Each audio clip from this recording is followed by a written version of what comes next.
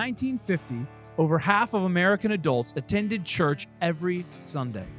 Today, in the year of our Lord 2024, that number has dropped almost 25%. 74 years ago, the culture, practices, and traditions of America pointed to the fact that we were indeed once a Christian nation. So the question then is how? How did we go from Christian nation to clown world in just 74 short years? Now, while there are indeed many factors to consider as we try and diagnose our cultural sickness, there is perhaps one reason that stands above the rest. For the last 74 years, American Christians have been failing in spectacular fashion to bring their children up in the fear and admonition of the Lord. Young people have been graduating from high school and then tragically walking away from the faith of their parents in droves for half a century now. And why have they been walking away from the faith? Because they were not given a Christian education. In fact, as you will discover over the next several episodes of the podcast, if you were educated in a government school, you were not only not given a Christian education, you were actually given an anti-Christian progressive education. For the last century, we have been shipping our children off to increasingly anti-Christian indoctrination camps, also known as public schools, for 16,000 hours of their childhood. And then we scratch our heads wondering why on earth our kids are walking away from the faith. As Bodhi Bacham has famously put it, we cannot continue to send our children to Caesar for their education and be surprised when they come home as Romans and not Christians. If we want to see our nation discipled and taught obedience, if we want to be salt and light as Christ commanded, we as God's people must reform all of life to the Word of God. Now, I believe that we can rebuild a Christian culture that rattles the gates of hell. But in order to do this, there are three key battlefields that we must win. Three areas of reformation that are essential to rebuilding a Christian culture. We must reform the church to the Word of God. We must reform the family to the Word of God, and we must reform the education of our children to the Word of God. And so, today on the Reformation Red Pill podcast, we will begin episode 1 of a 4-part series on the topic of educational reformation. Now, before we jump into this next episode, there is a key word and big idea that I want you to listen out for and truly internalize as you listen for the next few episodes of the podcast. I am here referring to the concept of paideia. And so, without further ado, let's jump on into this week's episode of the Reformation Red Pill Podcast. Welcome back to another episode of the Reformation Red Pill Podcast. I am your host, Joshua Hames, and I am joined in the studio with Pete Hegseth. Pete Hegseth. Good to see you. How are you? Yeah, good to have you in here, man. I want you, a lot of people are going to recognize you, a lot of people won't. So I want you to go ahead and give a little bio. Who is Pete Hegseth? Well, first and foremost, I'm a follower of Jesus Christ. Come on. And saved by grace and just grateful to God to be in a small corner of his kingdom, especially here in Tennessee with you and so many others. My wife, Jenny, and I have a blended family of 7 kids, all very young. And so our mission increasingly day by day is the generational impact we can have for them. And you know, we're going to talk about this book. My life over the last 4 or 5 years has been a Reformation red pill. I mean, not to the theological depth that yours has, but sort of a life realization of what are we doing here and what more could we be doing. Born and raised in Minnesota, grew up in Baptist church. My parents are wonderful Christians. But as I've said before, I would say that I had a secular core, but a Christian veneer. And so as a result, careened around for many years, was in the military, deployed to Iraq and Afghanistan, ran some veterans organizations, and then ended up doing commentary on cable television, MSNBC, CNN, and Fox. And then eventually Fox News kind of latched on, and I became the host of Fox and Friends Weekend. Nice. When Tucker Carlson was the host of that in that spot before me, and then he took the primetime show, and then I became the conservative guy on the weekend show. And that was right after Trump's election in 2016. And I've been there ever since. So Fox and Friends Weekend is on from 6 to 10 a.m. Eastern time on Saturday and Sunday, live from New York City. So unfortunately, these days I have to commute back to New York every weekend to do it. But we're grateful to be here and thankfok for all that you do in this effort. That's so awesome. I actually met Pete at a Bible study, not the Bible study, the book study at our Pastor Brooks's house. And it's been really awesome getting to know you over the last several months. It's funny because I didn't know who you were because I don't watch cable. I don't have cable. Yeah, a lot of people don't these days. Yeah, but my dad did know who you were, and him and especially my little brother. They came to visit, starstruck. Just it's funny because I liked how you when we went out to lunch, you described kind of that sweet spot of kind of being known in the public eye, of not hugely famous where you're hated by everyone, but known enough to where everyone who knows you loves you. Yes. That's awesome. It is. That's a it's a pretty good sweet spot. Yeah. Like a lot of people your age, parents really like me. Yeah. That's they right. don't watch. But if you don't, I mean, guys like Tucker or Hannity, or Kayleigh McEnany when she was the press secretary, sort of passed that cultural Rubicon where the chattering class knows who they are, and so they're commenting and coming at them.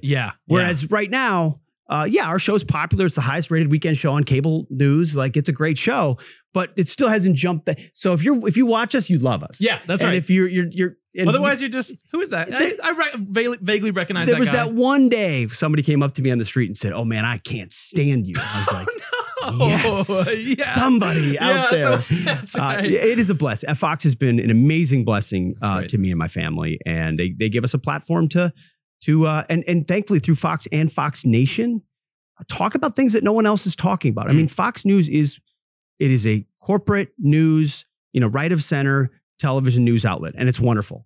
Fox Nation lets me go even deeper on subjects like faith and education, and I'm grateful for it. I think there's a lot in my generation who are kind of just skeptical in general of any institution like new media, even Fox, that kind of thing.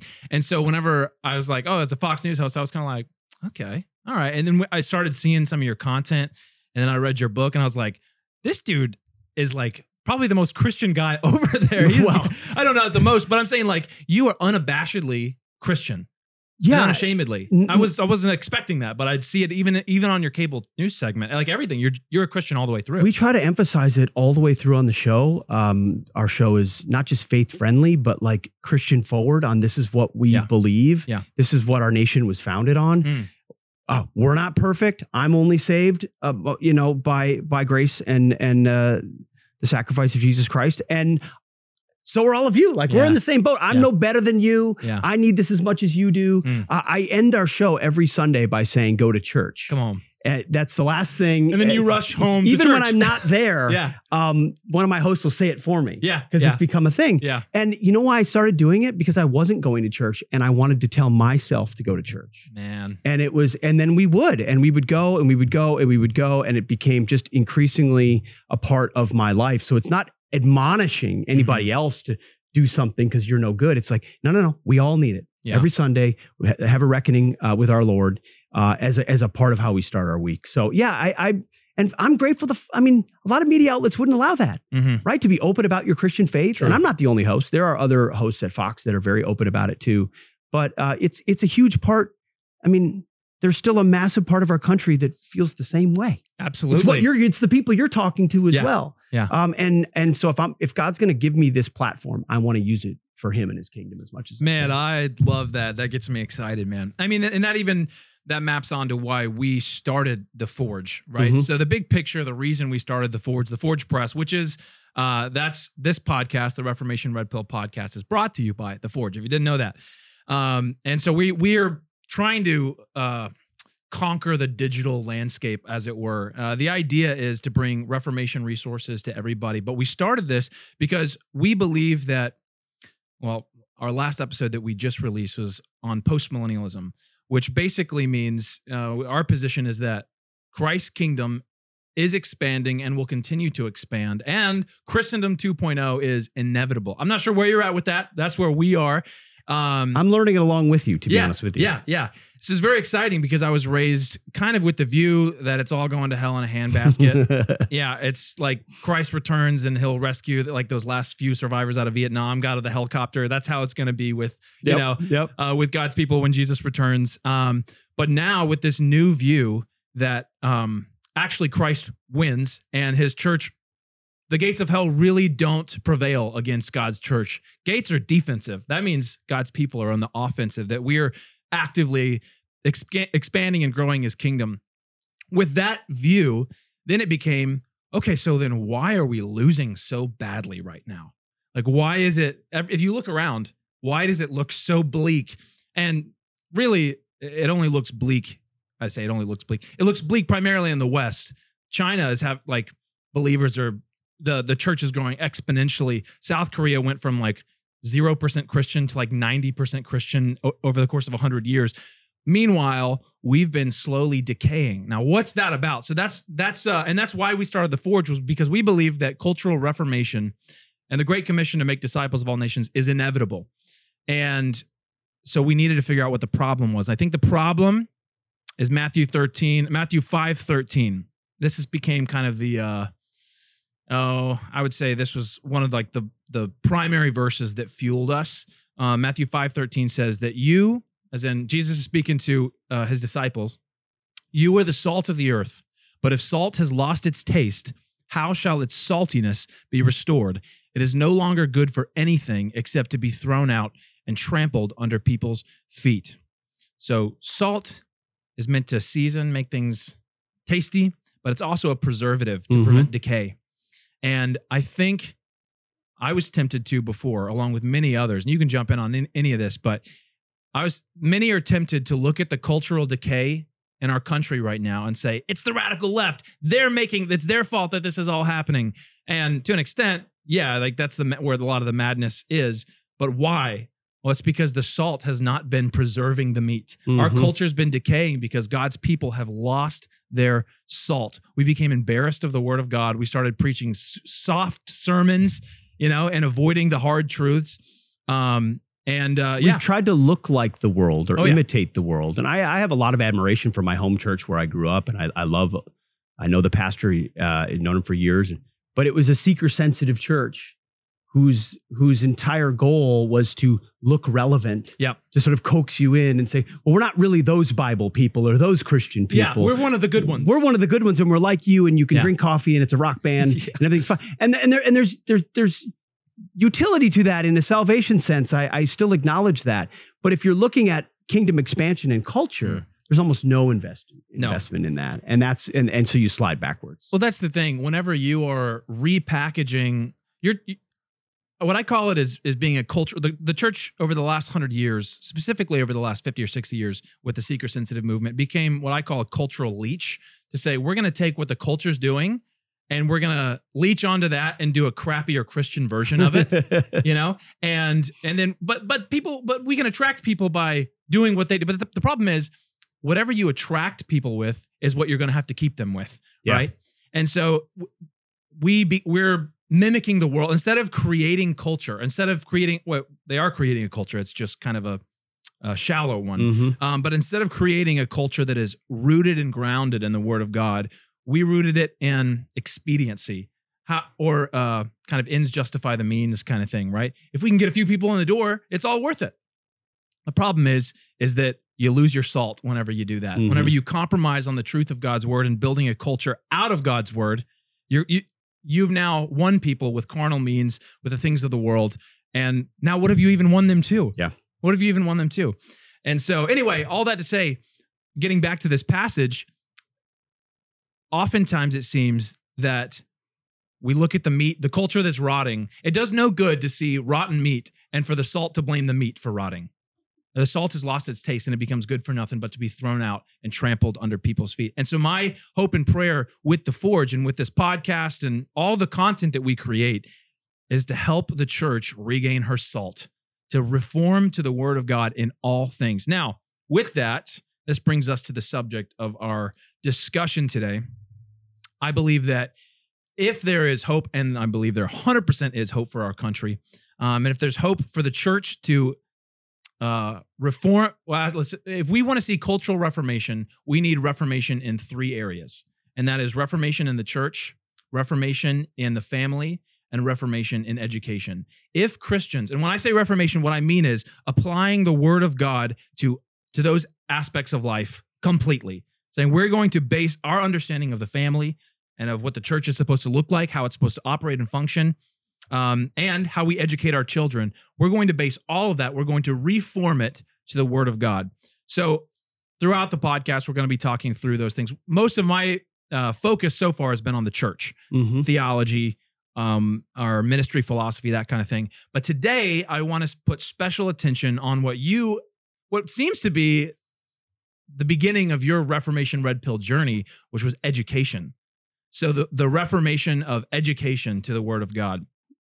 And so, with that, for all you watchers and viewers and fans of the show out there, we're going to invite you to, if you like this podcast, give it a like, give it a sub, give it a share, and comment. Please comment. And if you really like what you're seeing, go support us on Patreon. All right? If you want more content like this, vote with your dollar. So that's my plug.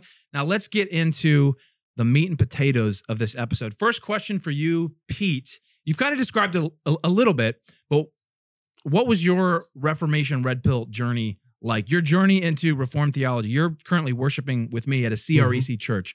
What was that story? Well, it started in many ways with this book, Battle for the American Mind. And I do want to start our conversation where we started the book, which is basically saying, and one sentence in, if anything, we cannot think of two people less worthy to write this book. It's good. I co-authored with David Goodwin. He is the president of the Association of Classical Christian Schools, which is in the as you have concentric circles of the CREC movement, is a part of that. Classical Christian education is a part of it, and so this entire work is a product of a providential partnership between the two of us. So I want to give full glory to God, but full credit to David in this partnership, because it doesn't happen without him. And we did it with humility and a full reckoning of our fallen human nature. But man, if I had known what I was signing up for when I cracked open the can of the reality of our education system and how deeply it would impact my life and change my life, I wouldn't have believed it. I'd always been passionate about education, and here's why. As a more civic, politically minded person, I felt like, okay, so the left does equality of outcome. Yeah. Right? They're equity people. That's their deal. Yeah. So if we believe in equality of opportunity, we're equality people. And you can't change where people were born or their social economic status of their parents or their natural gifts or abilities that God gave them. Those are the things but you can change what kind of education they get. And as a result, that's a leveler in society. So if I'm a conservative who believes in equal opportunity, I should believe in education as the gateway to the American dream, as the gateway to opportunity, the up and out, if that's what I believe. So I've always kind of had this instinct toward education, but I was born and raised in the yellow school bus crowd. I mean, public education was the default. Right. My parents had it. My grandparents had it. I had public education, and I felt like for sure my kids would. If it was good enough for me, it's good enough for them. And then I sort of knew a little bit about classical Christian education. Fast forward into this, I was introduced at a Fox and Friends diner to a lovely couple who had a couple kids in uniforms, and they said, "You need to learn more about classical Christian because I think it comports with what you're." And again, I was familiar with it, but I wasn't yet an evangelist. And so I jumped on the phone with David Goodwin, and I was rereading that, and this from there, I'm asking questions. He's providing answers. He's got half-written manuscripts. I'm looking at them. I've got ideas over here. How can we merge our works? And pretty soon, we're doing a film together on Fox Nation called The Miseducation of America, where he's kind of the Sherpa through that. And then this book came out of it too. It's like, well, we need to do a book on top of this also. Yeah. And as I reread this for our podcast, kind of looking over it, I was struck, and I told my wife this too, by how much of the sort of CREC reformed view is included in the book in ways that I was, as David and I were writing, inclined to support, right? Oh, yeah, absolutely, David, that's great. Yeah. But I didn't fully understand. I hate to admit, like, you don't understand everything you wrote in the book, and I do in a sense, but no, and there's deeper theological threads in this as I reread it about what education should do in a kingdom context that I didn't really get before. So I'm being red pilled even to this moment on this book, because because I would write sections and David would write sections. I'd read his and he'd read mine. And every time I read one of his, I would turn to my wife and I'd be like, babe, how do we not know this? How do people not know this? Yeah. This is unbelievable. This changes everything. I didn't know this. My kids don't know this. And if they don't know this, we're going to lose everything. And it kind of had the reverse engineering effect for me, because you mentioned the 3 strands of the cord: family, church, education. Which is funny. That's how you introduced yourself. You said, first of all, God, and then you said my family, and then you talked about the church, and now we're talking about education. Like that's like ingrained into your own identity. Well, how you even introduced yourself. It's becoming more and more and more and more ingrained. You asked me to introduce myself 5 years ago, and it would have been, I'm a Fox News host, and this is who. Yeah, it took you a while to get there. This absolutely. Time. Well, no, I mean, it's how I want to be seen. It's how I want my kids to see me. It's what I really truly value more and more each and every day. But the education portal has reverse engineered in my life then a focus on the church and a focus on the family in a way that I was probably far more complacent than I should have been. And so that's one of the, I think, the wonderful things about classical Christian education, which is the subject of the book effectively, is that it has a generational reverse engineering effect where as your kids are exposed to this truth, beauty, wisdom, and goodness, you're exposed to things you never knew you didn't have. And then the re-education backwards happens. But the hope is that it reverberates through generations. So the whole writing process was a red pill. Then we moved to Tennessee to move to a classical Christian school because of this book. Because when I started writing it, we didn't have all our kids in that form of education. And I looked around, I said, babe, what are we doing here? The clock's ticking. And so I said to David, I said, where are the great schools in these following states? And we landed on one in Middle Tennessee, and we moved to it. Wow. And then, as we say too, we moved to a school. We thought we were moving to a school, but we moved to a church and a community and a whole view of the world that has changed the way we think too. I love hearing that. It's so funny to hear you say it too, because I was struck as I was reading, because when we had first talked, you told me you're kind of new to this world and all that kind of stuff. And then I'm reading your book and I'm like, does not sound like he's new to this world. It's funny. Like those ideas were already in you and David. Absolutely. Right? But that's a David thing. That's a God thing, but it's a David thing. And so as he was doing it, it's true. I'd read it and be like, that makes sense. It's not quite how I would have said it, but I like that. Yeah. And now I'm kind of learning why I like that. Right. As I listen to your podcast or sit in the pews or see my stuff come home from my kids, I'm learning too. That's so great. That's awesome, man. Okay. So if you can't tell already, the subject of our time, we're going to do a kind of a mini series. We'll do a few episodes covering the contents of this book. So this book for me, I recommended it on Twitter several times as one of my top reads for 2023 because it's so timely and important. And as you just mentioned, it's on the topic of education in general, but specifically classical Christian education as the solution to the problems we're about to outline in this episode. And so I guess before we get into it, when were you first exposed? Was it through David Goodwin that you were exposed to classical Christian education? No, there were members of our church years ago who started a classical Christian school.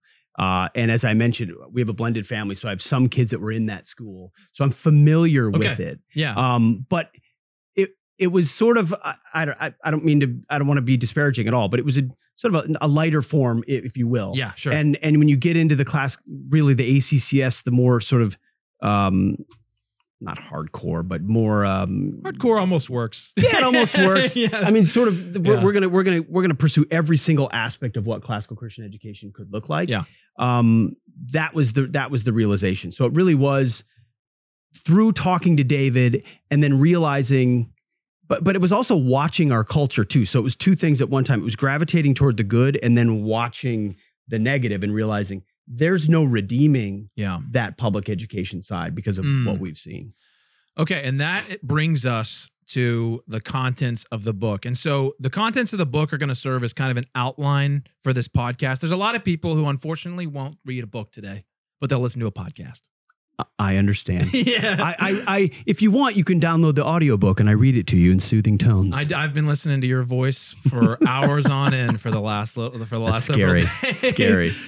Oh, but so we're gonna let this book serve as the outline. And so the basic outline of the book is outlining the problem in stark terms, the depth of the problem, with our public education, with education in general, with the topic of educating our children. So the problem, the depth of the problem, and then on to the history of the problem, which I really enjoyed that section. Yeah.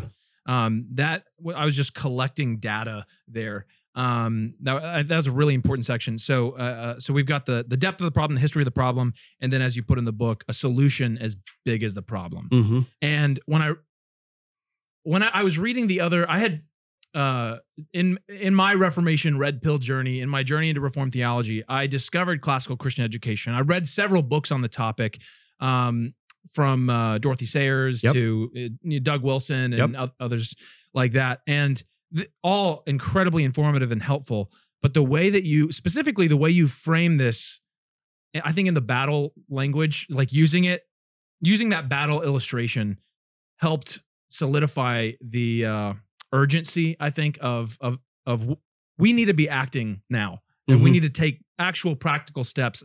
A lot of these other books, they were really helpful, and they really inspired me. I was already bought in on the classical Christian education model, but I think I was radicalized by your book. Excellent. Yeah. Saying like, okay, this war is happening. We need to get on board, and we need to, join the fight, because so many Christians, they don't even know there's a war for education happening. That was the goal. Yeah. And the first step to recovery in any situation is understanding the depth of your problem. Exactly. And so we tried to start the book by hitting the reader over the head with the depth of the progressive takeover. Because you're right. In the book, we later get to, well, it's not just what the left has done to the schools. It's what Christians and conservatives have allowed to be done to it's the responsibilities we've abdicated. Absolutely. And so we get into that part of the book, but you sort of start with, and the first chapter is the COVID-19 moment, which, more or less around the same time, you had this China virus come in, shut everybody down, send kids into their homes where the laptops are open, and the parents are suddenly looking over the shoulder, and they're seeing, wait, 1619 Project, what's that? Yeah. And wait, a new founding date for the country? And why are your gender pronouns on the screen? What's a gender pronoun? Yeah. All of these things that parents, that the powers that be inside public education had intentionally hidden from parents, right? That parents were now exposed to, and jumped up and down at school board meetings and said, this is not the education I thought my kids were getting. This is indoctrination. Ironically, we started the book before COVID. Yeah. So as we were writing it, it was writing itself. Unfolding in real time. As the sort of protest movement of parents. And we eventually addressed that idea that protesting at school board meetings is great, but it's utterly insufficient. I think you used the illustration of Nerf guns. Yes, it's like that's protesting courageous. in Good front on of you. Yeah, it's like charging a fortified machine gun nest with Nerf guns. Yeah. We salute your courage. Yeah, but you're all going to die. Yeah. That's right. That's right. So good luck going up against, and we'll get into that in the commanding heights and all the ways in which they control. And so that was one of the silver linings of COVID was the exposure of parents to the depth of the problem. We get into later how we've been a part of the problem, but the left is in, and we walk through this in hyperspeed in the indoctrination phase, because this is not just an accidental product of the 60s. And we'll get into the history too. This is an intentional crafting. And in that first paragraph, I think we smack people over the head with, this is not, the real battlefield isn't colleges, it's kindergartens. Oh, I have that in the out. That was huge. That was a huge moment for me of realizing that. All right, so we are going to jump into the meat and potatoes of this book. But before we do, I want to communicate to you guys what the hope and prayer for these 3 episodes, these mini episodes that we're doing. My hope and prayer for you is that you guys will come to understand that our government school system has been one of Satan's greatest tools for excising Christianity from our country. And we get into that in the book. Number 2, that you will understand that it is your duty as a parent. And this is gonna hurt. This is gonna hurt for some people. It is your duty as a parent to give your child a Christian education. And as Doug Wilson puts it in his book, The Case for Classical Christian Education, I think is what it's called. To fail to do so is tantamount to sinful neglect. Now, I realize that that's super intense. I realize that that's incendiary even, because so many people, they can't imagine what sacrifices it's going to take to give and I'm not saying to put them in a classical Christian school. Maybe you don't have the budget for that if it's homeschool or whatever, but we have got to pull the plug on this beast of public education. It's a behemoth that needs to die. I remember I even saw a video of, I think it was Steve Jobs from the 80s that was talking about how our public education system is completely broken. Someone who's not a Christian at all, back in the 80s, was like, no, this is bad. Like, this is broken bad. Well, and Steve Jobs isn't even talking about the indoctrination portion. He's just talking about excellence. He's just talking about excellence. Like, Johnny can't read, Johnny can't write, Johnny can't do math. Yeah. Is what Steve Jobs is saying. And this book doesn't even really touch on that. Yeah. Of course, that's a big aspect of it too. But everything you said is right. I mean, our government schools have been the default setting of a lot of God-fearing, wonderful patriots in this country. Yes. Who just kind of thought, pay my property taxes. I know the principal. I know some teachers there. They're Christians. Yeah, they can't talk about it in the classroom, but they do the best they can. Yeah. And we'll deprogram them when they come home. And, our friends are all there. And what about sports? Everybody's got a reason. I had a lot of those same reasons. And so we tried to be careful in the book we're not impugning you as a reader. Yeah. We know you're trying to do the best by your kids. You probably didn't know this either. That's the thing. I didn't know this either until I got with David and we did the research and we did the work. And then we realized, oh my goodness, not only is God gone, but he was kicked out intentionally by people who believed that was the pathway to controlling future citizens. That's huge. And whenever I say that to not give your child a classical or a Christian education is tantamount to sin, there are sins of omission and there are sins of commission. You may not have known how bad the problem was. Many people have no idea, like you're saying, how captured our government indoctrination camps, as you call them, our government schools are, and how intentionally they are trying to lead our kids away from Christ and have been so successful at it. Incredibly successful. A lot of people had a suspicion. There's some problems, but like you said, we can do the counter programming when they get home. But the reality is, you can't. Any kid, I believe this. Any kid that makes it out of the government school system with their faith intact, that is a miracle and a grace of God. It is the grace of God, and it happens. Thank God. But why would we put them through that? My hope here is to expose you to the arguments and the truth and the history and all of that so that you will, I believe, no longer sin of omission and ignorance, sending our kids off to be indoctrinated, but rather we've got to take radical steps. It's the time is now to take radical steps. And if that, for some people, that means moving. For some people, that means taking a new job. It meant moving for you. Absolutely. That's how we end the book, about a radical reorientation of your life around the education of your kids. Now, first and foremost, your family. We say it time and time again, family and church first and foremost. Yeah. So there's three, but this book's about the education piece of it. Radically reorienting your life around the education of your kids. Yeah. Maybe that's sacrificing job opportunities, geographic locations, vacations, that's right, cars, things. And again, not everybody can afford tuition, even though classical Christian's a lot. It's not like these elite schools that are charging you 50, 60. That's not what they do. But they got to keep the doors open. But they got to keep the doors open, or you can homeschool. Yeah. And there's wonderful classical Christian options inside homeschool that people exercise. And they're big. And co-ops and families you can work with. And you can still play sports at other schools if you're homeschooling. Like, there's a lot more out there than people think. Yes. And so classical Christian is the approach, but there's a lot of different ways you can do it. Absolutely. And so basically what I'm trying to do is I'm trying to radicalize you. Like I was radicalized. We're on track. This is what I've been convicted of. We're on track right now to leave our grandchildren a far worse country than we were given. That's where we're on track towards right now. But by the grace of God, that can change.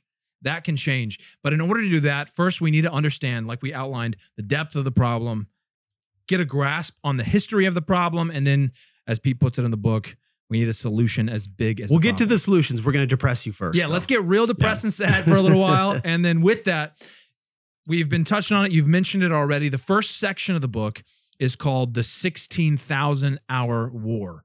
Break that down for me. What is the 16,000-Hour War? It was the working title of the book to begin with. Okay. It was the 16,000-Hour War. which ultimately 16,000 hours is roughly the amount of time your child will spend in school between kindergarten and 12th grade. And we focused so much of our intellectual attention for a long time as Christians or conservatives on higher ed, on colleges and universities. Yeah. And the reality is the war for the souls, affections, and minds of our kids is that 16,000 hours where most of who they are is molded. And we'll get into phrases like paideia later on, but that's who they are and what they love and what they admire is shaped in those years. That's the war we need to be fighting, not hoping we produce survivors, to your point, out of public schools who barely survive it out. And then they go to universities, which are even worse indoctrination camps, and hope they survive. Yeah, it's not only that, but we've already lost the university war. Yes. It's done. They used to have to be in hiding to put their, the Marxist teachers used to like, oh yeah, we're going to get another conservative that I can kind of undo. But now it's the absolute reverse. They come out, So what I'm saying is they're not in hiding in the higher education anymore. Okay, but they still have to hide in the K through 12. They're coming out because they're getting emboldened. Yep. But the war is still a hill we can fight and win. That's the idea. That's the story of COVID. Frankly, that's the story of the post-Trump era. A lot of the far left, through their hate, whether call it Trump derangement syndrome or call it what you want, not even to get political, just the reality of when they saw someone actually fighting back, they came out of the tall grass and sort of exposed themselves for who they are. Yeah, so what, we're Marxists. Yeah, so what, we're critical theorists. Right. Yeah, so what, we're socialists. We are, and that's the future of America. So that's starting to make its way out. Public government schools with pride flags and trans flags and BLM flags. Like, yeah, that's social justice is what we do. Man. So they're starting to come out more and more, which is part of the COVID-19 moment where parents said, whoa, I thought you were teaching math. Yeah. And you're not. And you're teaching little Johnny how to be little Jenny. And little Jenny came home and won't tell me that she's Jenny because it's kept secret at the school. Yeah. And we do these segments on a regular basis on Fox and Friends of parents who are suing school districts because... that was Glenn Youngkin. That's how he won. Yes, they socially transitioned their child without telling the parents. It is, and when you look into... We do this on Fox Nation too. When you look into the perverted history of sex ed too, the book touches on it a little bit, but it was created by perverts who wanted to absolutely normalize perversion, and they've done that in a very successful way. They're working on pedophilia. Way. It's coming. And they're absolutely working on pedophilia. Yeah. So the book tries to kind of hit you where you are, where we're at in this cultural moment, and say this is how deep we are before we tell you how we got that deep. Yeah, exactly. That is a captivating title, the 16,000 Hour War, because it puts it front and center in front of these people, in front of Christians to see, okay, they have your child for 16,000 hours. Do you think you're going to counter-program them exactly an hour at dinner time? And why do you want to? My co-host on Fox and Friends said, why do I want to spend my free time at night with my kids trying to undo or protesting at school boards to try to undo this thing that I pay for? I'm sending, that I pay for that. What? Yeah. I send my precious child to somebody else for 8 hours a day and they're teaching them things I don't believe in? I'm sure you've heard Vodi Bachum's quote, we send our children off to Caesar for 8 hours a day, and then we're shocked to find that they come home as Romans and not Christians. Yes, exactly. Yeah, I don't even, if that's not in here, it should have been. But, and by the way, I don't know if it's in this chapter, and some of the chapters blur over in my mind, but the progressives and the leftists knew this. They wrote openly about what chance, this is one quote, I don't know, again, I don't know if it's this chapter, but what chance do the theists have with their 1 hour on Sunday and 1 hour on Wednesday night against our 40 hours of secular instruction? Man. They knew it. Yeah. And they went for it. And that's something that they wrote. They're saying that out loud. Openly. Yeah. Like openly on the New Republic. Okay, let's publish this and send it to people. Yeah, exactly. So I love that, even on the topic of, I read that little quote about higher education. So I think you did that to frame just how bad the problem is. You included that quote from that woman. I can't remember her name in here, but the North Korean defector. Oh, yeah. Who said that it's like American education system is as bleak as North Korea. Or worse. Or worse. Because it's not just, to your point, it's no longer just the professors or the administrators. In fact, in many cases, the administrators are the most sane aspects of college campuses. It is the students who have come in even more radicalized. So they're super confident and radicalized in their political views, yet they know the least about history or human nature ever, because they haven't been trained on Western civilization or biblical thought or human nature. None of that is there, but they've been told exactly what to think on a sliding scale of virtue signaling and social justice. And so you can imagine the enforcement code that happens on universities for a Christian or conservative who wants to think otherwise. It's as bad as it's not a jackboot thug coming in and beating you. It's your peers shaming you into silence and saying, you can't think that way. Man. Okay, so you start this book off with a bang, and in the first 2 paragraphs, you hooked me in with this phrase, with this quote here. What if I told... Basically, it seemed like... I'll get to the quote in a second. It felt like you were Morpheus holding out the blue pill and the red pill and saying, what if I told you everything you knew about education was a lie? You said the bell, the class periods, the subjects, educational philosophy, even the Pledge of Allegiance.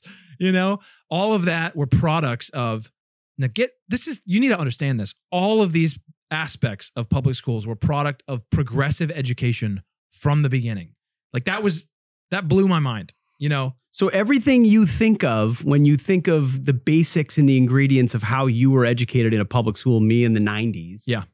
The defaults from the class periods to the bell, to the pledge, to the prom, to all of it, all inventions of the progressives. Started 100 years ago at certain aspects in certain ways from the types of courses you take and how they're taught. I always do this with audience when I speak. I say, okay, who here took social studies? Everyone in the audience raises their hands. I took social studies. Or who took political science? Everybody raises their hand.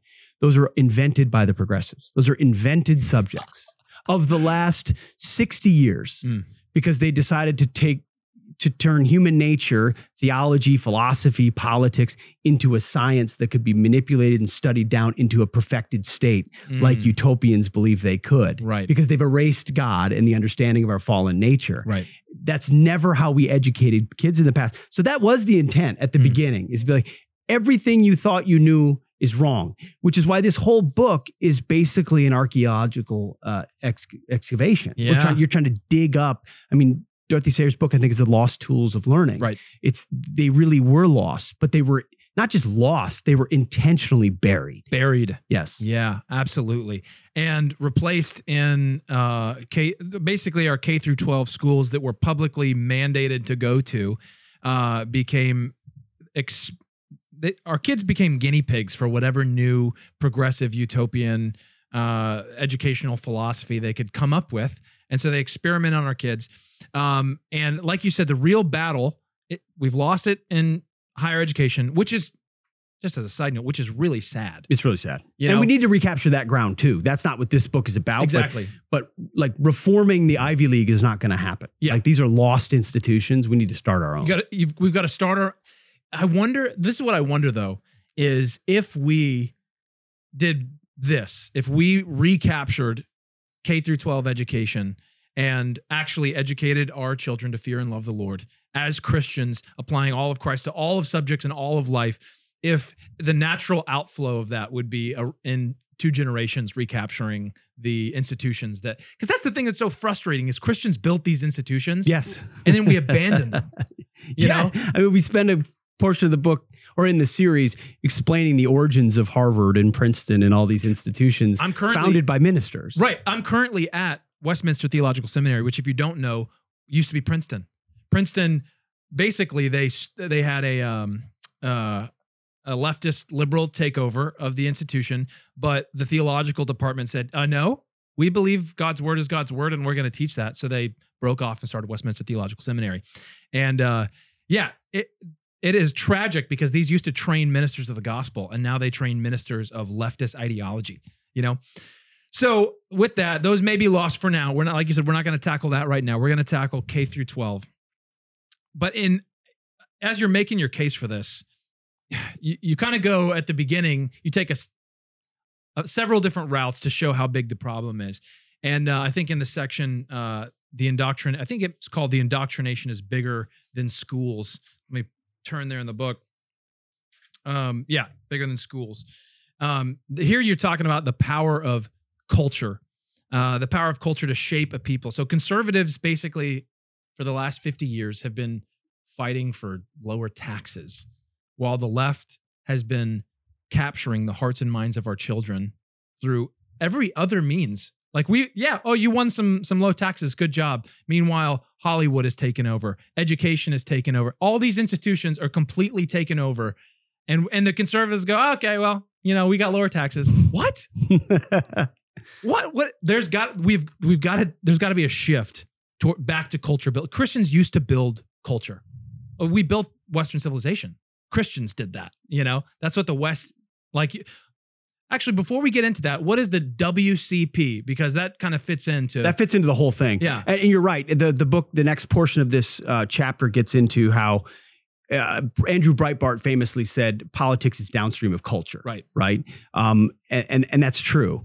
But my pastor in New Jersey, where we went, sort of took it the next level and said, "Well, but culture is downstream of faith or religion. What we worship something, right? Is it ourselves? Is it our own identity? Is it our money? What is it? Or is it truth? And as a result, in order to capture culture, you have to know what you believe in.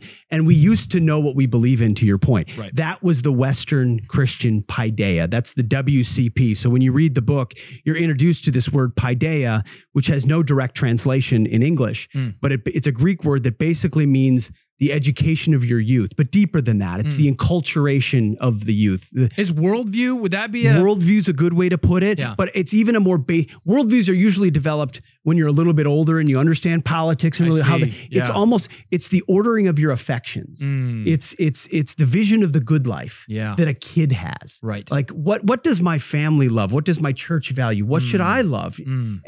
And those things are set mostly in kids by the age of 11 or 12. Wow. And the Greeks understood that.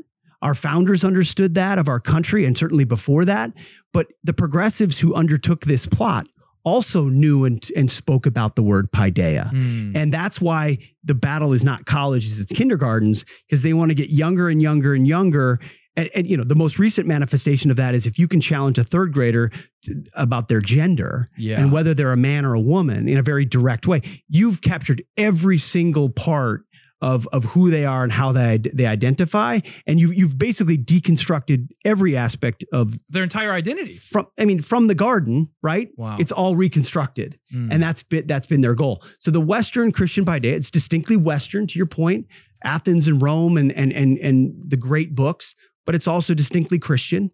And the merger of the two was at its nexus, we argue, the American experiment, which is not perfect. And we talk about some of the origins of America and that it was a sort of a hobbling experiment to begin with. But for the most part, Western Christian paideia was practiced in the West for 1700 years until the early 20th century, when progressives targeted it in our education system and said, no, we need something else. So we do go through who we were and what we believed. That was almost the assumption. It was in our culture, in our body politic, this is what we believe. And it was passed on generationally, the WCP, through family life, through church life, and through schools. Unspoken. It's just a part of who you were. Which is why the founders didn't, and we get into quotes of the founders, if they had a blind spot, it was sort of assuming that something like the Western Christian paideia would perpetuate itself. Right. That it would, the ideas of Marxism were inventions after the founders. Yeah. And came on rapidly. But that's the foundation of what we argue and what classical Christian education wants to go back to. Did you ever read Francis Schaeffer's The God Who Was There? Some of it. David has, I know. David has. So I think it was in The God Who Was There. In your section, you have a section in here that was saying exactly what you're touching on. That, as you said, Andrew Breitbart's politics is downstream of culture, but then all of that is downstream of religion. In Francis Schaeffer's book, he talks about the river of ideas. It starts basically with religion and philosophy, either religion or philosophy, which philosophy basically is it functions as a religion for many people. Sure. It's the secular humanism. That's functionally a religion. So we'll just say religion, it starts there. And then typically the next area that the stream flows down to is the arts. So the poets start capturing the ideas and bringing it to the people, the painters, the now filmmakers, musicians, all the rest. They take these ideas and they make them beautiful and repackage them and give them to the people. Then the masses take hold of the art that has been discipling them in many ways through starting with the religion. And then politics puts their finger up in the air. Sure, absolutely. Right? And then sees where the people are going. And then they go. And then sadly, he argues that the church is the last down the stream, that those ideas trickle on down into the church. And then lately, unfortunately, over the last several decades, we've just blown to and fro by these ideas. Because so many churches didn't know this, the WCP, they had no idea the roots of our Christian heritage and how deep they go. Anyway, so I have a quick question for you on that, which is politics is downstream from culture, but also there's an idea that I've been kind of, this is a little off script, been wrestling with, and it's that the law is also a teacher or a tutor. Now, what I mean by that is, while politics is downstream of culture, whenever a law changes, all of a sudden the public seems to have a change of mind about a certain topic. Take Obergefell, right? Before Obergefell, most Americans were not for gay marriage. And then post Obergefell, all of a sudden the majority is for it. And so, what are your thoughts on this? But I still feel like that was a lagging indicator after cultural institutions had done their spade work, right? I think you're right. Yeah. So I do think law can signal should signal the virtues that a society represents, what is good. Yeah. And we get into the difference between virtues and values, which is a whole nother thing that has been flipped on its head by the progressives. But I still think most of those things happen after cultural change has happened. Yeah. There are some places where civil rights movement might be one of them, where legislation pushes forward something that was commonsensical that people had pushed back against, and then once it was law, there was almost no way to refute it. Right. So there are cases of that where it's used for the good, but usually, my experience is that the cultural erosion happened before an edict happened. Even though that will help accelerate it. That's my sense. I think that's a good way of putting it. That it can be an accelerator to the seeds that have already been planted. Basically, it can help them sprout faster, I think. But I think that's a good point. So when you personally discovered this, when you had this realization that politics is downstream of culture, but ultimately all that's downstream of religion, as a part of your Reformation Red Pill journey, what was that like, and how did that practically change how you lived? Yeah, I mean, it was everything. When you start to realize how futile and utterly insufficient your own judgment is on almost everything. And then you look around at, and in my case, the wreckage of my own life, the mistakes that I had made, based on thinking that, the old school secular adage is that Christian law binds your conduct and you're not allowed to do this, or you're not allowed. So as a young person, you sort of kick against that if you're not properly fortified, or you think you can beat the game, or you're different than that. And when you really submit to the reality that God's law sets you free because it is truth, right? It all that it has made me want to do is understand that law, understand him even better, so that I can reflect that, knowing that otherwise what I'm grasping at in the moment is just that momentary and worldly and probably wrong. And if I want to get that pecking order right of from religion to culture, then I better start at the source, as opposed to, because I was always very politically inclined. Yeah. Just interested. Who's up, who's down, Republicans, Democrats. And you sort of watch it. And if you spend enough time doing that, you realize, what am I doing here? It's at the bottom of the stream. Like there's so many bigger things that are affecting this. And so First it was to culture, and then realizing that was insufficient. So to me, it was just getting in the Word and being in a Bible believing church and infusing that into my family more and more to this very day. And that's why I love being a part of this community and getting to know guys like you and others who are doing it intentionally. Because I don't know. I wasn't doing it intentionally enough. And so this has been an intensely personal journey for me. And that's what we want it to be for everybody. Yeah. This is your family. These are your kids. What are you doing to take seriously what you're putting in their minds from the classroom to a social media device to the churches they attend? And we can't live in the default mode of what we did before, which is everything's going to be okay. Yeah. Because it's not okay right now. It's not. Our educational collapse is the product of that exact thing, of just Christians, most of which were just ignorant to how bad the problem really is. And there's also a piece of it, and we talked about this in our last episode of the podcast, how there was a theological shift in the church over the last century that I think contributed to this. And it's this dispensational theology that basically says the world is inevitably going to get worse. And so, yeah, we get into it. I don't know all the fancy terms the way you do. Yeah. But we get into this, David, and we can get to it later, or now, whatever. I mean, that absolutely, the church divided itself into two basic strands. You described one of them. Yep.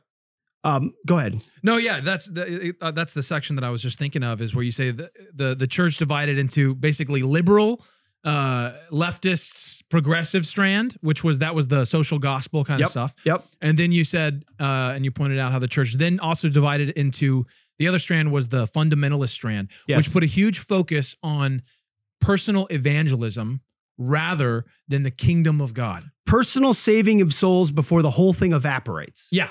Rather than sowing the kingdom of God. Exactly. And if that's your view, then get the kids in the pews and save them now. Save their souls. Save their souls now. Yeah. Because there's nothing in the schools for them. There's nothing elsewhere for them. Save them. It's all going to burn anyway. It's all going to burn anyway. Yeah. And that's very much the tradition that a lot of us grew up in, which leaves almost no room for cultural development or investment. Why build something that if you're convinced that Christ is going to return next Thursday, why are you going to build an institution? There's something, I remember I listened to a talk from Toby Sumter, and he's a CREC guy. I'm not sure if you're familiar with him, but it was called, I think the talk was called "Stop Giving Your Strength to Women."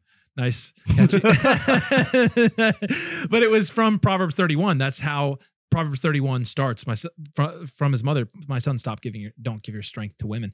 And he talked about the power, basically a lot of what we're talking about here. He talked about the power of feminism and progressivism and the commitment that they have had to a long-term vision of taking our country. Big time. And what we avoid in the front is trying to say, here's how the conspiracy happened. Here's how it unfolded. Here's where they knew it would go. Yeah. And what we said, we don't have the every conspiracy. I've been a part of big institutions that everyone thought were super effective and conspiracy, like the Koch network or whatever. Yeah. It turns out we didn't know what we were doing, and most of what we did didn't work. Right. Mm-hmm. So conspiracies and these big usually don't work.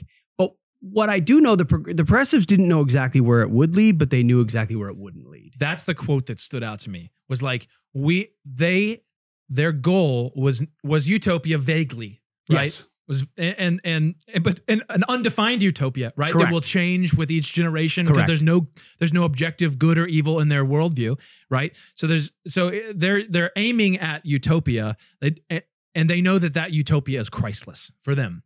Yes, of course. And so exactly like you said, they didn't know where this was going to lead. This wasn't a 4D chess conspiracy kind of theory, but it was, we know what we need to get out.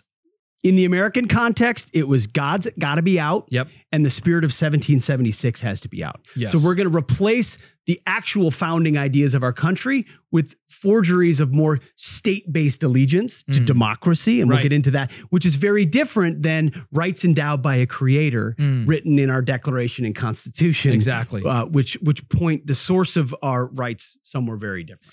And if you can, and even the beginning chapter of the book, the 1619 or COVID 1619 moment, the idea that if you can, in the mind of the public, change the national discussion about when our country founded from 1776, which was a war for independence rooted in a lot of people want to call that a revolution. I'm keen to stop calling it a revolution, because now we think of revolution the same way we think of the French Revolution. Sure. And progressive historians have been trying to make our revolution like that. It was not. It was completely different. They're polar opposite. They're literally opposite from a worldview standpoint. Yes. Our revolution was rooted in actual theology. There's Tyrannos contra Tyranno. Anyway, there's a book that went around the giving theological justification for the war. They weren't just like, we want to throw off the yoke of our oppressors and take power. It was, this is unjust and unrighteous before God, and we have a biblical duty to fight for a war of self-defense for our people. And so if you can take that, and not only that, a lot of people don't know this, but the War for Independence was also called the Presbyterian War. Oh, I didn't know that. Yeah. There was even a regiment called the Black Regiment, I think, because the Black Robe Regiment? Yeah, because they wore they were Presbyterian ministers. They wore their robes. Yep. And other people called it Calvin's War, because they saw what you were getting at was that this was downstream from John Calvin, the Protestant Reformation, and a Christian people. America is the result of Christianity working its way out to a free people, right? So progressives hate that. Oh, hate it. They hate that. And the other side of that, the French Revolution should be called the critical theory revolution. That's basically exactly right. It was all tear down. It was all deconstruct. It was, kill the clergy, kill the king, squash the tradition, change the calendar. Everything's gone. Yep. A utopia is in our future. Yes. Which really, utopia just means bloodletting. Yeah. Eventually. That's exactly right. That's exactly right. And so, well, that's let's see, 1776. What were we? Oh yeah. So if you can get people to stop seeing 1776 and start seeing 1619 as the founding of our country, then instead of a country being rooted in freedom from tyranny and from and being associated with the Presbyterian revolt and all the rest, and seeing how that all of this was downstream from Christianity. Like you said, our founding fathers, they were all stooped and steeped in that WCP, the Western Christian Paideia, right? And if you can remove that and then you replace it with a founding of grievance. And that's what they want. Exactly. Oppressor, oppressed, grievance, victim class. Yes. It was all colonial. What's the all the buzzwords of what oppression. It changes the entire narrative. America's automatically the bad guy. Yes. It must be destroyed. America, it's like the West has become self-immolating, self-hating. It's like the only it's so strange where progressives will say that if you're from Uganda, you should have Ugandan pride, right? It's good for you to have pride in your culture. But if you're from the West, if you're from any Western country, you should just feel shame. No. You colonial bigot.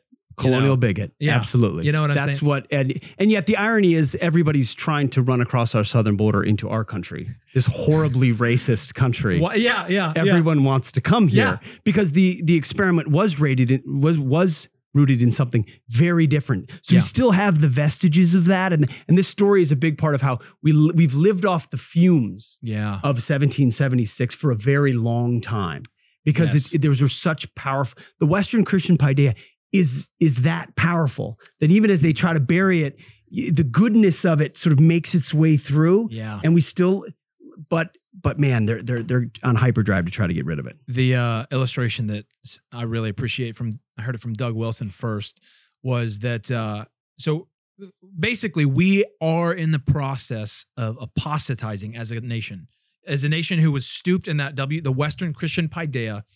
We are leaving that behind. And we have been for the last 100 years, been trying to, right? There's been an actual plot to try to make, like, explicitly get God out of schools. 100%. All the rest. So that's been happening for the last, 100 or more. I don't know. You even get into it in the book. It's been happening for over 100 years. Over 100 years. We just started at where the hyperdrive. I mean, there's earlier seeds in 1870s, where you start to see movements of it, but the beginning of it was right. And so, and Doug Wilson makes the point that as we apostatize, we are like the brother, the prodigal son who goes away from the father, but he didn't blow all his money in a night. He had lots of money. He had lots of capital to spend. That's us right now. We are the younger brother who has gone blowing all the capital that we had from the Western Christian paideia and spending it all until we are in the dregs, eating with the pigs in the troughs. And I would say, once you've got Gonzarella discipling our kids, we're eating with the pigs now. Absolutely. We've hit. I can't say we've hit rock bottom. No, we haven't seen rock bottom yet. Every time you think that, there's a new. And here's the thing: madness. I want your listeners to know too. Like, we moved to Tennessee, but I was meeting with a county commissioner here, someone you know well, recently. The fight is in Sumner County. It's in public schools and in public libraries, keeping things like Gonzarella out of. And I have two mommies or some sexually explicit book. Oh, dude, there's some nasty stuff. Librarians fight to keep it in. Yeah. Like, school principals fight to keep it in. They call getting rid of that stuff book banning, even in places like Tennessee. So this is not even necessarily an issue you can move away from inside the government schools, because as the next chapter we're talking about, the commanding heights, is because the left has taken control of every institution. I mean, every one of education, so that the pipeline flowing to New York State, to Florida, to Tennessee, to Idaho, to wherever inside government schools is the same. So the left has been very effective as conservatives or Republicans for years. The only talking point we really ever used was, education is a local function. Right. It's a state. It should be done at the state and local level. It's a nice talking point. Yep. But guess what? For 100 years, the left made it a federal function. Yes. And now everything your kid gets is coming out of Washington, D.C. and far left groups who've captured those commanding heights. Exactly. And what they have, and we've already alluded to it and talked through it a little bit, but what they have been pushing became obvious during COVID, right? And it was the madness. I would say there's the two, and add to this if you agree, disagree, or you want to add to it. But the two hot points of the battle seem to be CRT and the gender madness. Would you add to that? I think those are the current and most powerful manifestations. Yeah. And I think we've already put our finger over it. 1619 being a wonderful articulation of the sort of the racial base aspect of it. America's founded by white men in 1776. Yeah. No, it's all about racial grievance dating back to 1619. Yeah. On the gender front, it's the idea that even your gender identity at the youngest of ages must be reordered. And if we can reestablish both of those, take it back all the way to the founding ideal, then we've opened a Pandora's box of what's possible in the future.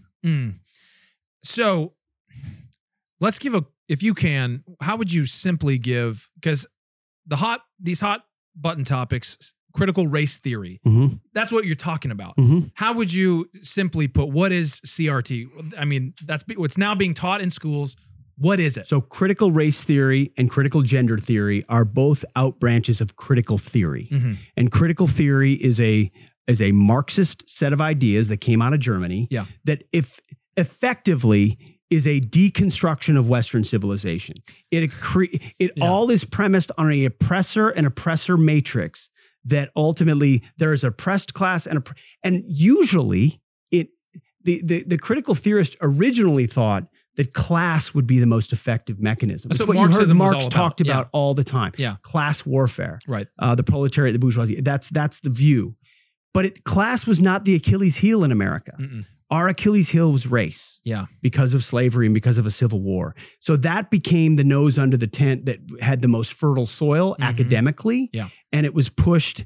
and we get into this in the history too, but the critical theorists landed at Columbia University, which is the most powerful teachers college in America. So critical theory didn't just land in America and become a think tank. Right. It landed at the most important teachers college and then was welcomed and embraced as a theory that totally deconstruct. I mean, its goal is not what it is when you dive into critical theory. Its goal is what it is against. Right. It is against the patriarchy. It is against colonialism. It is against really what it is most of Western civilization sees a hierarchy. Yeah. Right. A hierarchy with God and truth and virtue at the top, and everything else flows from that.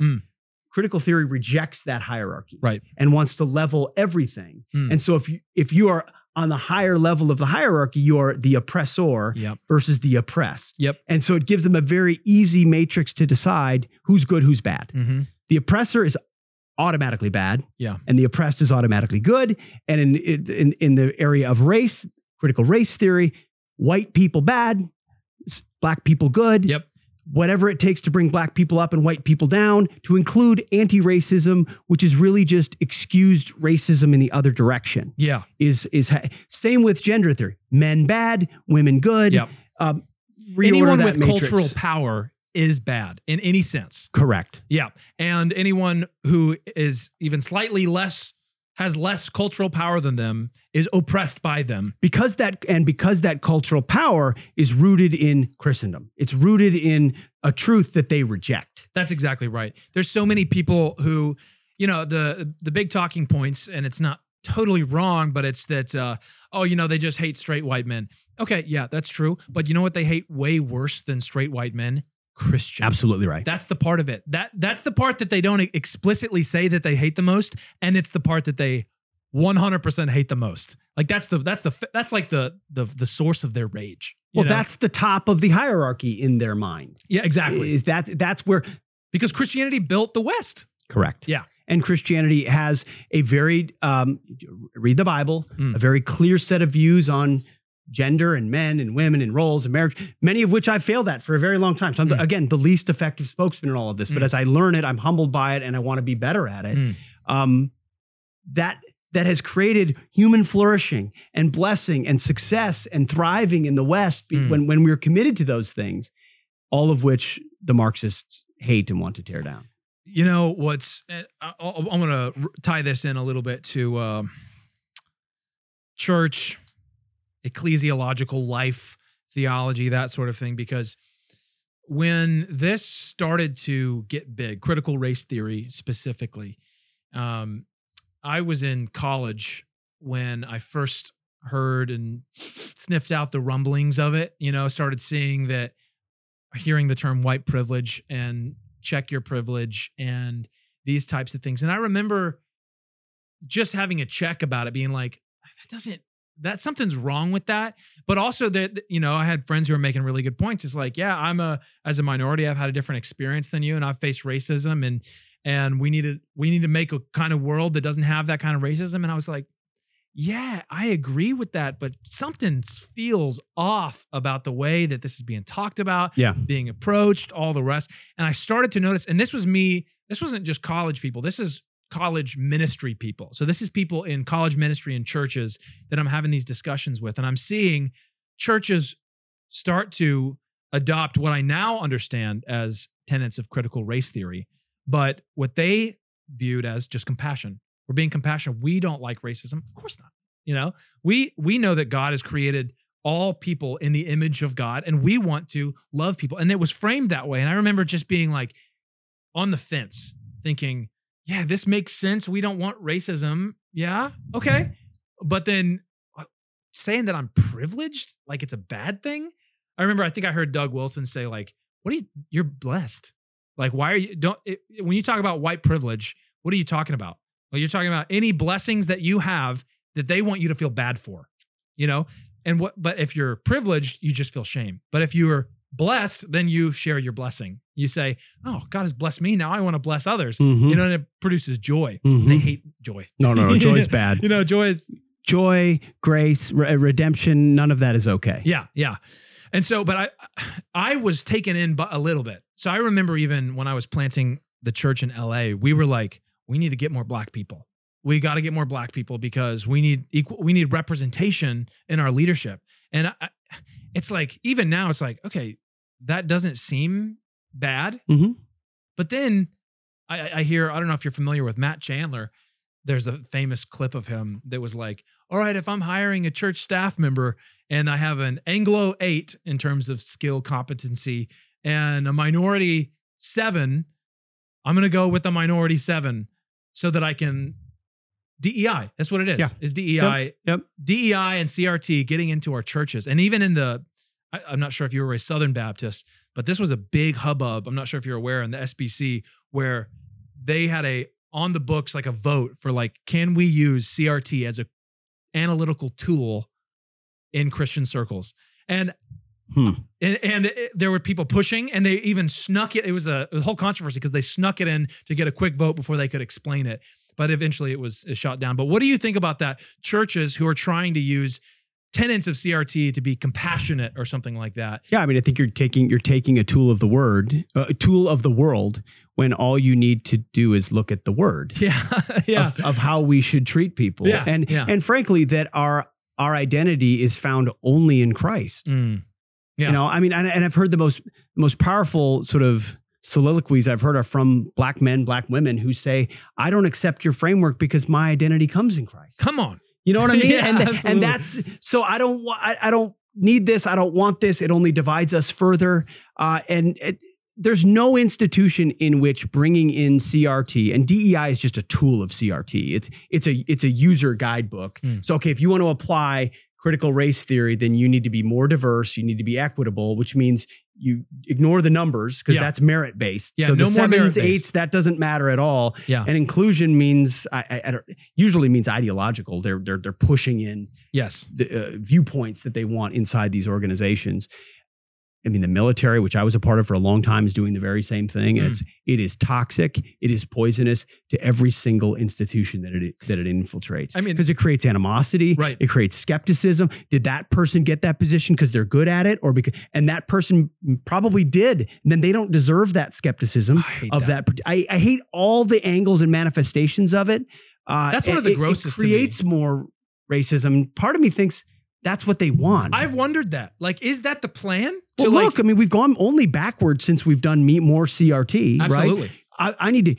You need to see more of my race, emphasize my race more, and that will define who I am. And in the process, we need to de-emphasize your race. That's Correct. the whole process. And if you end up talking about your race, then you're a really racist person, but the other person can talk about their race all they want because of sins of the past, even though none of my ancestors owned slaves. Right. And I don't know anybody that are still slaves. Yeah. And so as a result, the goal I thought was to move past all that and see people by the content of their character as children of God. And instead we reject all of that. And now we're back in racial camps. Yeah. So but if you wanted to create a theory that would divide a country. Yeah. If you're a critical theorist, it wasn't class, it was race. And then you take that race and you infect first the colleges and the universities, then the teachers' colleges, then the curriculum, then the pedagogy, then the unions. So in that next chapter, Commanding Heights, you don't have to control everything. You just have to control key terrain. That's right. And so conservatives are really good, or Christians are really good at principles oftentimes. The left's very good at positions. So we're going to control the faculty lounge, the unions. I mean, teachers associations in this country, before there were teachers unions, they used to hand out, Bible verses. That's how kids learned to read from these Christian conservative teachers associations. That was the reflex. If you wanted to be a teacher in America, you were probably a Christian who was inclined to want to help kids. Right. And you came from a biblical background, and that's what you used to teach kids. Yeah. Until the teachers' unions came along, driven by the sort of class-based Marxist movement, and cudgeled these teachers' associations into unionizing, then won the positions, made them hyper-political, pushed in Marxism, pushed out the Christians, took control, elected Democrats, created the Department of Education, and pretty soon they own all of it. And that's, I read that chapter and was like, oh, this... if I wasn't a post-mill Christian, I might think that's hopeless. Well, yeah, I mean, we know it's not hopeless. That's right. But it's dire. It's why we say at the end of the book, just to preview a little bit, now is the time for retreat. Tactical retreat. Tactical retreat. Because we can't win inside these institutions right now. And our kids are going to be poisoned by them. Doesn't mean you abandon them completely. It means if we fight head face to face right now, we're going to die. So let's back up. I'm not sure. So what I know is the church world, the church planting world really well. And what was big for the last decade or so in the church planting circles that I was running in was sending your kids to public schools as missionaries. Yeah, that's the worst possible idea out there. Well, and here's the thing. I knew everyone I knew in our church world was doing that. They were sending their kids, and they, to be fair, like the pastors, they were getting really involved in the school boards and really like they were trying to practice what they preached.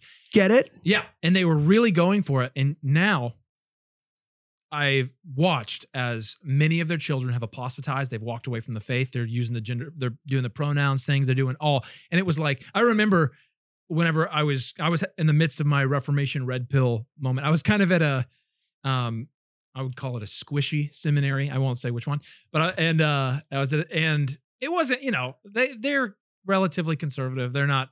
I'm at Westminster right now, and it's awesome. But this was before that, and I was in a class, and we were talking. Somehow, the topic of this missions and education and raising children in the fear and admonition of the Lord, all that stuff, that was coming up, and this was being talked about. And one guy stood up and was like, "That is crazy." He's like, "Your kids are not missionaries. They're kids. They're kids, and they're being shaped by." They are malleable. You talk about the plasticity of the children. Yeah. Yes. They're malleable and they are being formed as missionaries for the other team. Yes. That's what you're doing. You're sending them off to be missionaries for leftism. That's because they're in their formative years. What you want to raise your child in the fear and admonition of the Lord through a true Christian paideia, to come back to be raised and formed with a Christian worldview, a Christian paideia, and then you send them out as dangerous missionaries for the kingdom. Absolutely. And that doesn't mean, yes, we are not going to take back the kingdom with survivors from public school. Yes. We need warriors fortified. Let's go. You know what I mean? Let's do this because we know what we believe and we're not going to be shaken by it. Yeah. Maybe that's your kid when they're going to college. Maybe.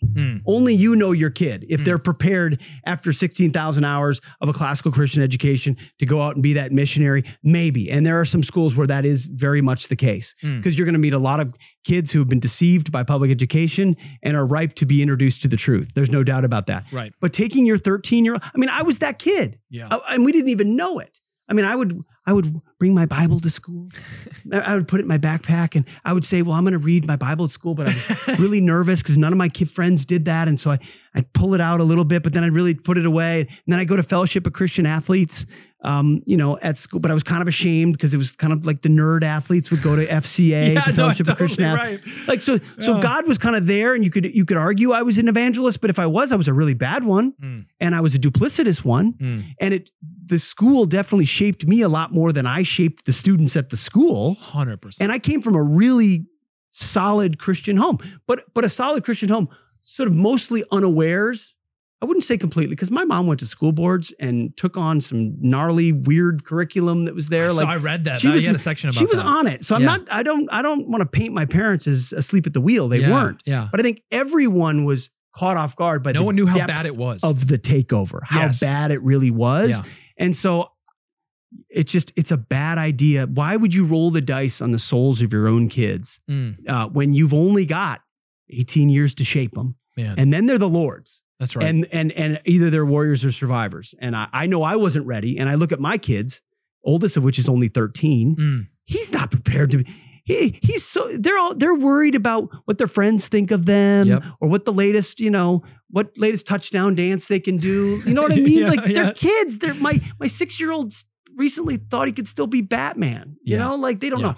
So I hope that churches and church planters are revisiting that based on the results. You would hope if that happens. I think we're in the process. I pray that we are in the process of that. I mean, that's why I left the whole church planting world that I was a part of, was seeing, oh, there's something rotten over here in the way that we understand God's mission and the approach. And you brought up the term tactical retreat. A lot of Christians really don't like that idea because, so I moved from LA. I was planting a church in Los Angeles, and I went down the Reformation rabbit hole and started becoming convicted of all this stuff.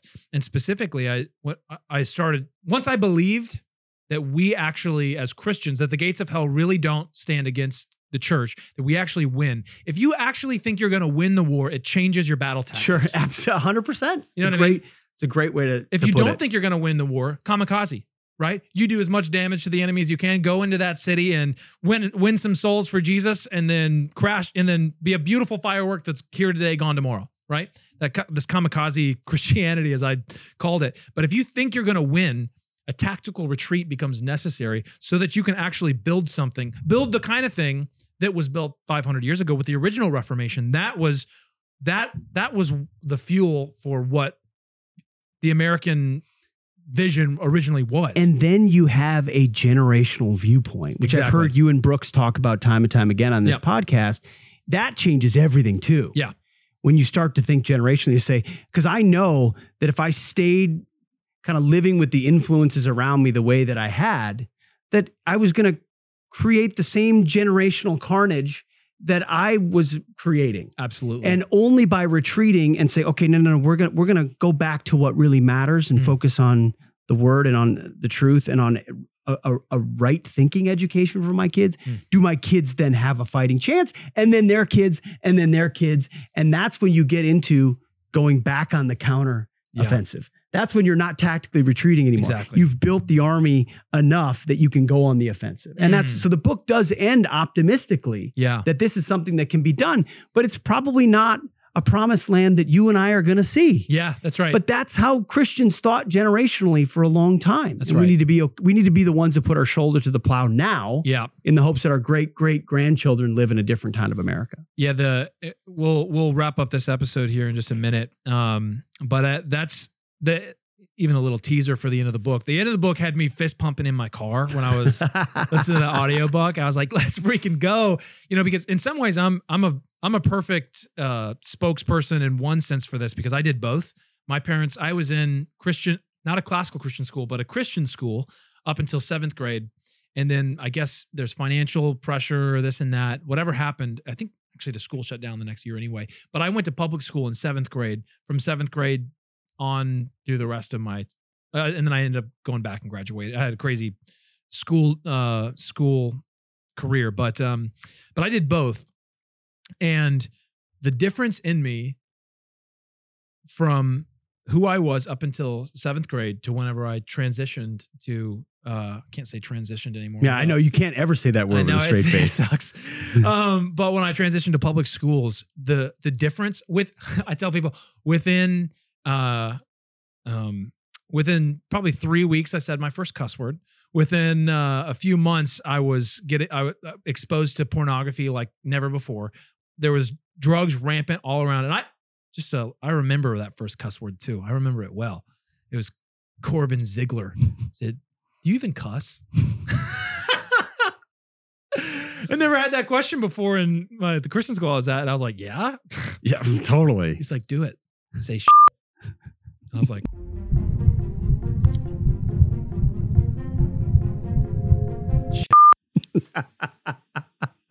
I'll beep that out. And I felt so guilty, but it was like the door was open and then I was cursing like a sailor after that. I mean, but really my parents saw within 2 years how much I changed, and they said, we got to put him back in Christian school. And they did. It was too late. The damage was done. My entire affections were reordered within 2 years and it was a good public school in a good area, right? But that's just how it is.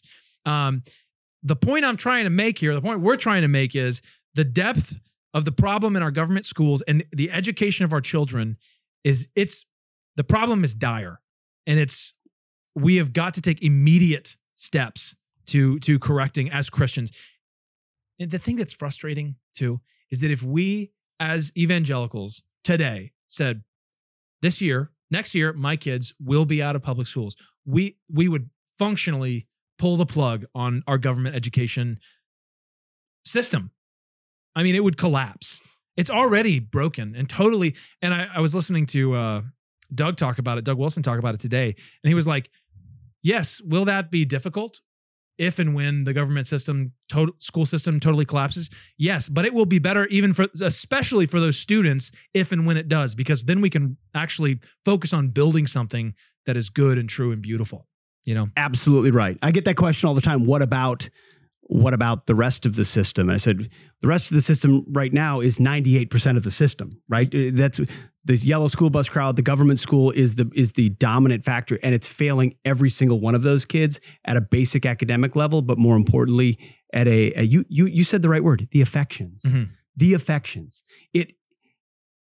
These government schools were built to change affections. Mm-hmm. They weren't built by these progressives to be better at introducing your kids to wisdom and truth and beauty and goodness. They were intentionally built to first under the guise of creating a skills for an industrial economy. It was always the most recent skills that we can. Why would you need to know more about this highfalutin philosophy stuff? And that comes in later chapters. Yeah.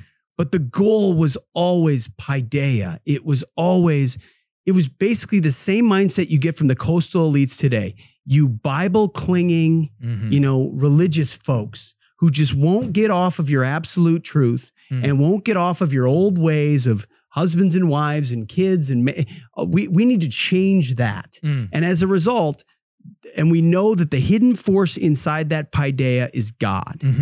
That's the immovable object. And so we're going to target that because that's the core of the Western Christian paideia, which was this powerful force that was the engine of this country's success for 100 years. I mean, when you go back to classrooms 150 years ago in America, the kids learned to read from the Bible. Yep. Like it blows people's minds when you say that now because that's heretical to even say. And there was a cross and the 10 Commandments and a Bible in the classroom.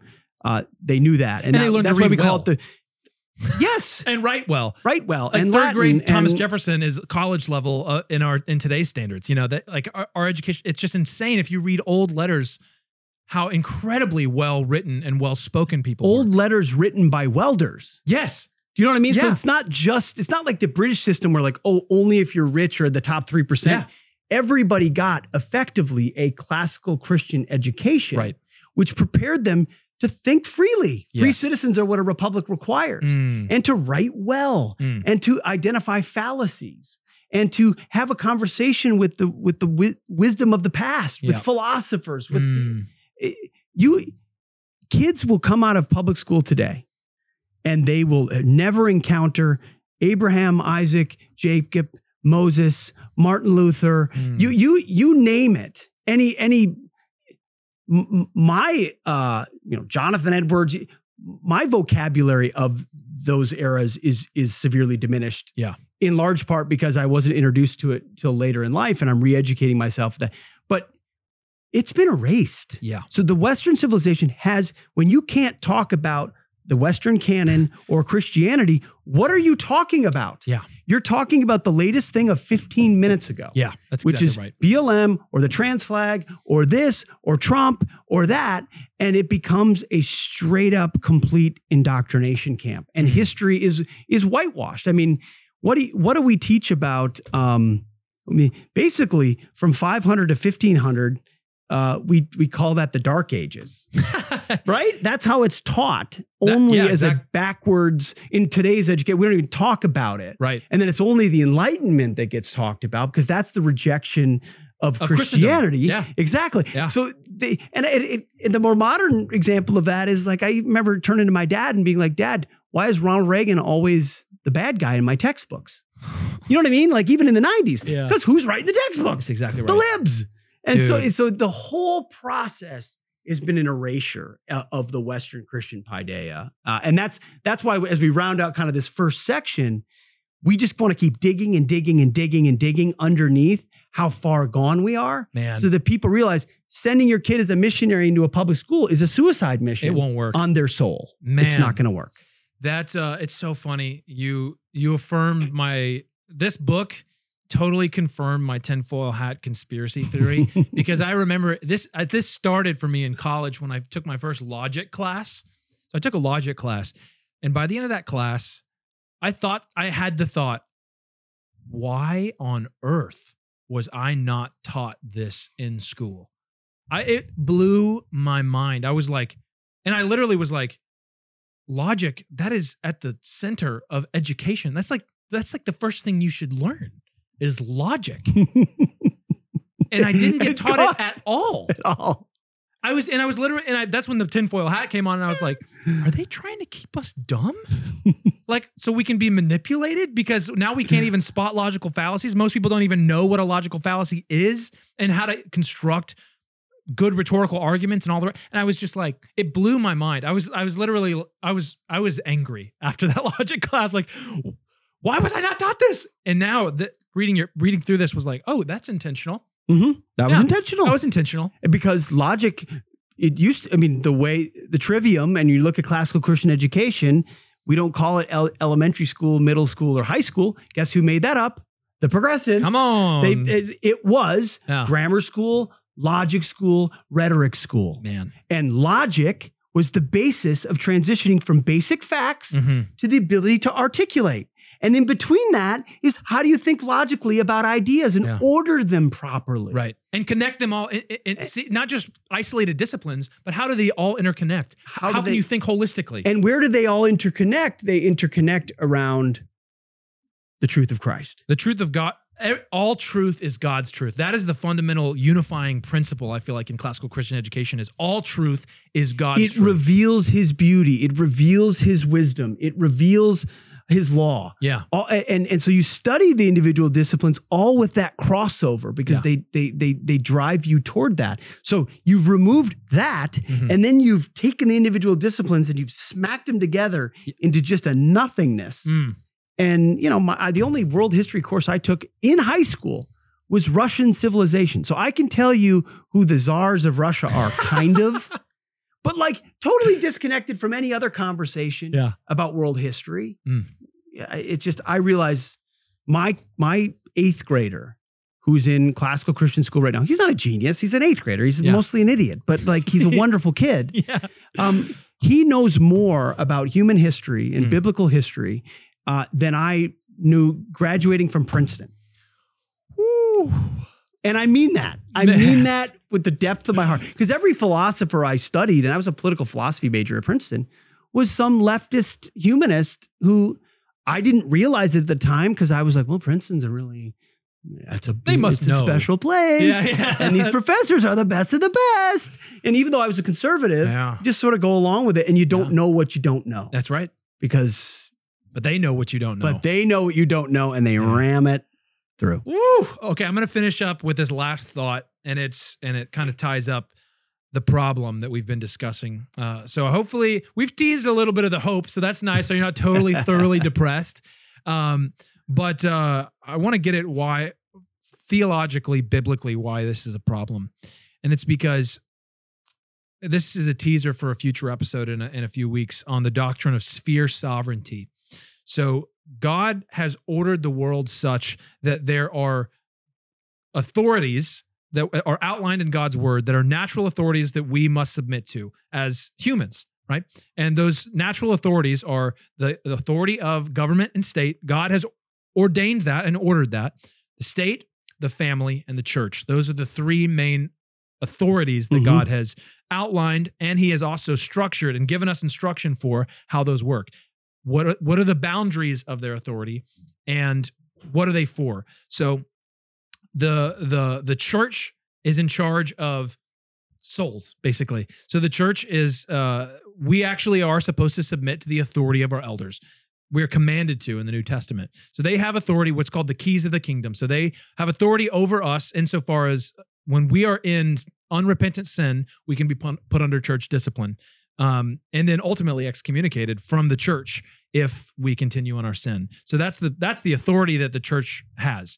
And then the father is given the authority of the home. So in the family. So the father has actual authority over his wife and children. And then the wife has authority over the children too. But ultimately, it's a patriarchal vision. And then the state, God has given authority. Primarily, the tool that God has given the state is the sword. We see this in Romans 13.